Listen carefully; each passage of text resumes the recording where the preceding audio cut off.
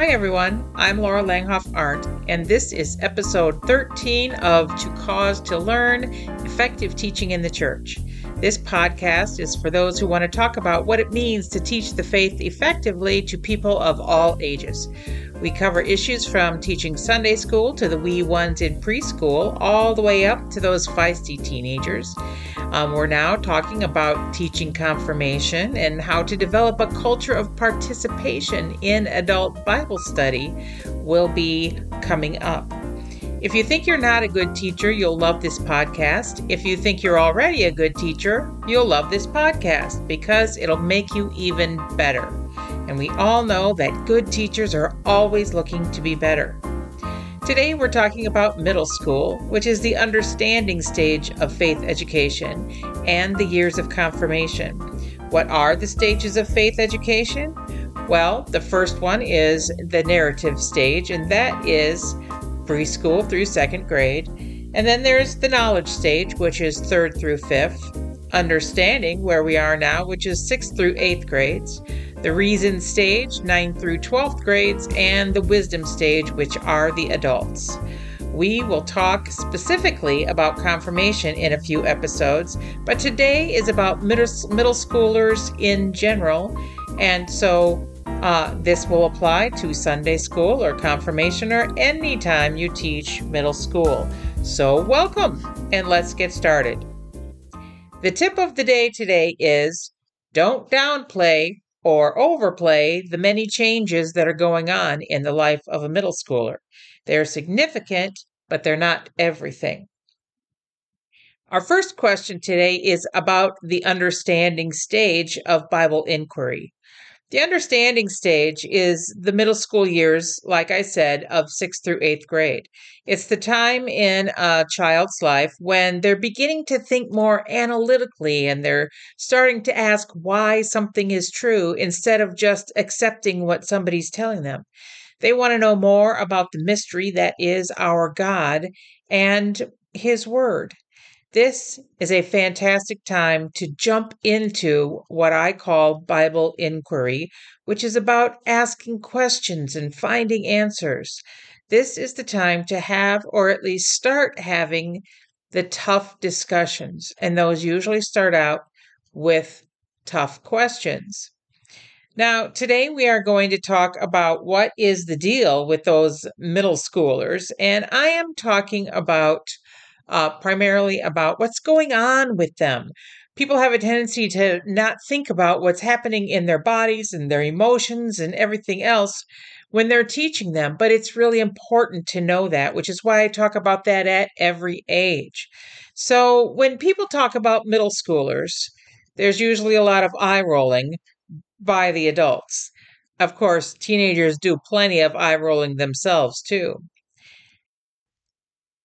There are two times in a life when there are two times in a life that has a lot going on with both minds and bodies. One of those times is during the first 3 years of life, as you can imagine, and the other is in middle school. Hormones begin to course through the body, and in every single one of us, our brains have to learn what it means to deal with them. They're not sure, and it takes a little bit of time. It's the beginning of a very complex change. The changes we see in middle school are the beginning of what I call is the acceleration of the journey to independence. And this means a number of things.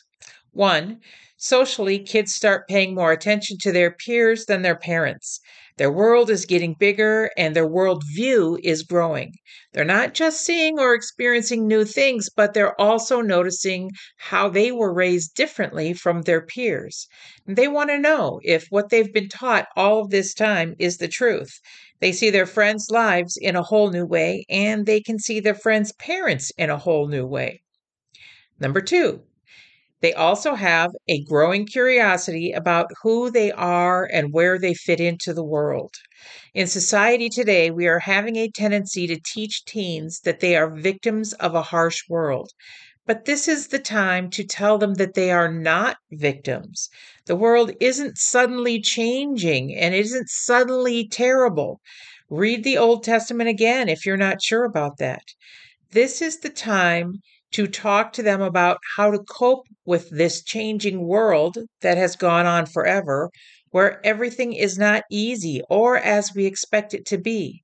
God is the one true consistency in all our lives.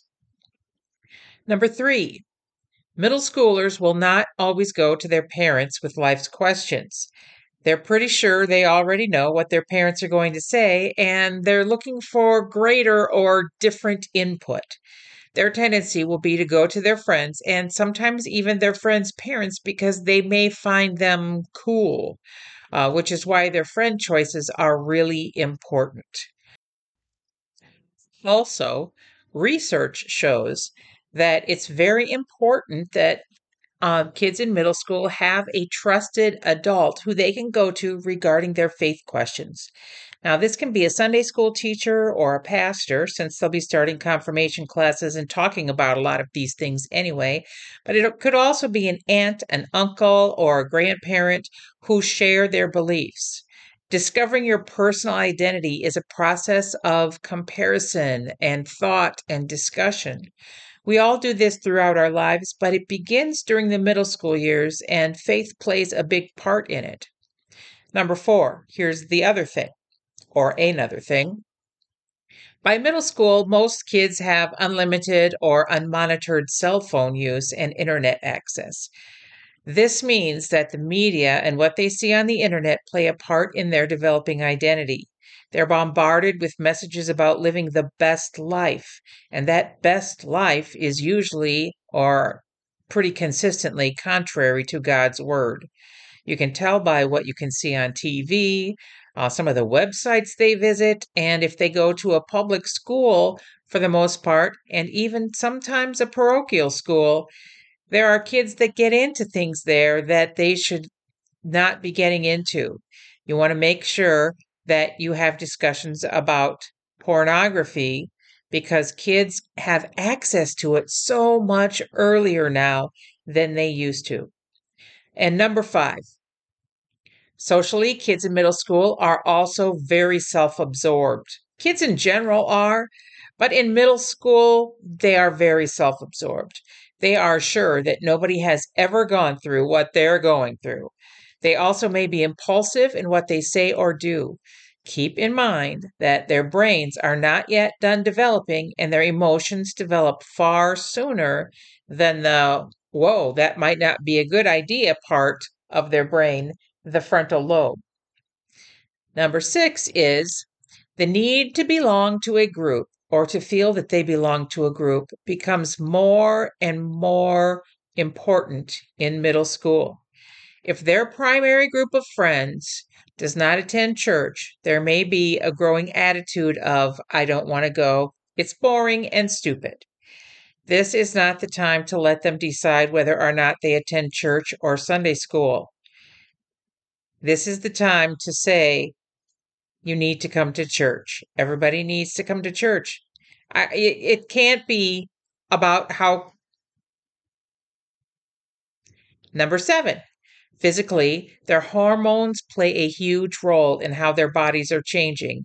And there is a lot of comparison going on because they all develop at different rates. Comparing their looks or their body changes is more prevalent in girls, but boys also compare their skills in sports to their peers. Comparison is the death of happiness. You can't say that enough to them, and they will still do it. The girls are comparing how they look, and the boys are comparing their skills in sports. Seriously, they've got all kinds of things going on with their bodies and those hormones.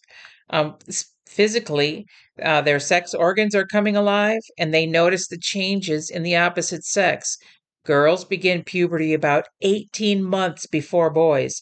So you may hear girls talking about boys while boys aren't noticing because they're talking about sports. They may have rapid skeletal growth. I know my grandson, it's like he grew a foot in a year. It's just amazing. And that may cause some growing pains. They start having body odor, acne, and hair growth in places they don't want to mention. Their own physical changes and the changes they see in their friends can be very distracting at this age. Their feelings about sex will be amplified and even glorified in the world, and dealing with those in comparison to the biblical view can be confusing for them, and they are very uncomfortable talking about it. That doesn't mean, however, that you shouldn't talk about it. Next, is you want to know what's going on in their heads? Well, like I mentioned earlier, the teenage brain is about halfway through the development process, and middle school is early in the teen years. Frances Jensen, in her book, The Teenage Brain, tells us that there's a little joke that God has played on parents.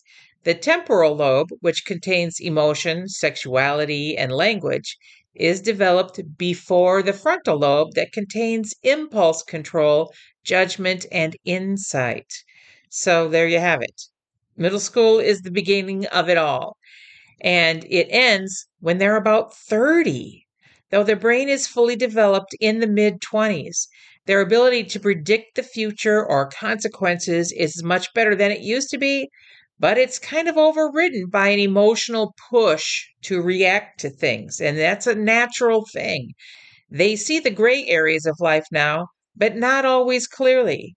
Though they do enjoy debating, their logic will often be faulty. They may often debate or argue just for the sake of arguing, so you can just consider it practice. An underdeveloped frontal lobe has some other consequences too. While young teens may talk about the future, they rarely think in terms of it. While their worldview is growing, their experience in the world is quite limited. They will always want more independence and less responsibility or being held to consequences. They want to be adult and will often tell you that they think they are, but they have no idea of the responsibility that comes with it. And finally, what does all this developmental information have to do with teaching the faith or confirmation? Well, quite a lot, actually. First, it's really important to know where the kids are at developmentally at any age when we're trying to teach them so that we do it in a way that has the greatest impact. In the middle school years, it's even more important because they're going through so many changes physically and emotionally due to those pesky hormones that their bodies and brains are trying to deal with. Also, it helps when trying to manage their behavior. As a teacher, I have 3 basic rules. I put them in the parent folder and talk about them at the parent meeting for confirmation. And I have a reminder poster that I put in the wall in my class where we meet. The first one is respect the learning environment. And that just includes not being disruptive vocally or physically. If you've ever spent time with middle school boys, you know this is for them. Not using electronic devices when they're not supposed to, or eating food in class when they're not supposed to. They need to respect the learning environment. The second one is respect the property. And this may include not tipping back on chairs, which seems to be a habit for everyone, not writing on tables. It's not that they are just writing on tables because they are thinking about it. They unthinking start writing on tables, and they do it in schools too. So we want to make sure that we catch them on that. Not putting gum under tables or under chairs, and taking care of any books that they use. The third one and the last one is respect for each other. And this may include the words that they choose, how they speak to each other or treat each other. It needs to be with respect, and that includes the teacher or other adults. Not borrowing without asking and keeping their hands to themselves. Remember, it's middle school. Sometimes we have to remind them to keep their hands to themselves, as well as I mentioned, using appropriate language. One important thing is to never give in to disrespect. Kids at this age can knowingly and unknowingly be disrespectful. It seems to run rampant with many teens today. There should be zero tolerance for disrespect. If they're talking, do not talk. Wait for them to be quiet. Expect them to be quiet. Expect respect. Managing this will be discussed in a later podcast about managing classrooms, but I'm going to say it now. Do not let up on respect. They need to learn to show it, and the earlier you start, the easier it will be. Wow. Well, that was a lot of information. Don't forget that if you have a question about something, especially as we start going through confirmation and we do these teen years, which get a little bit complicated, we can talk about it here. All you have to do is contact me and let me know what it is.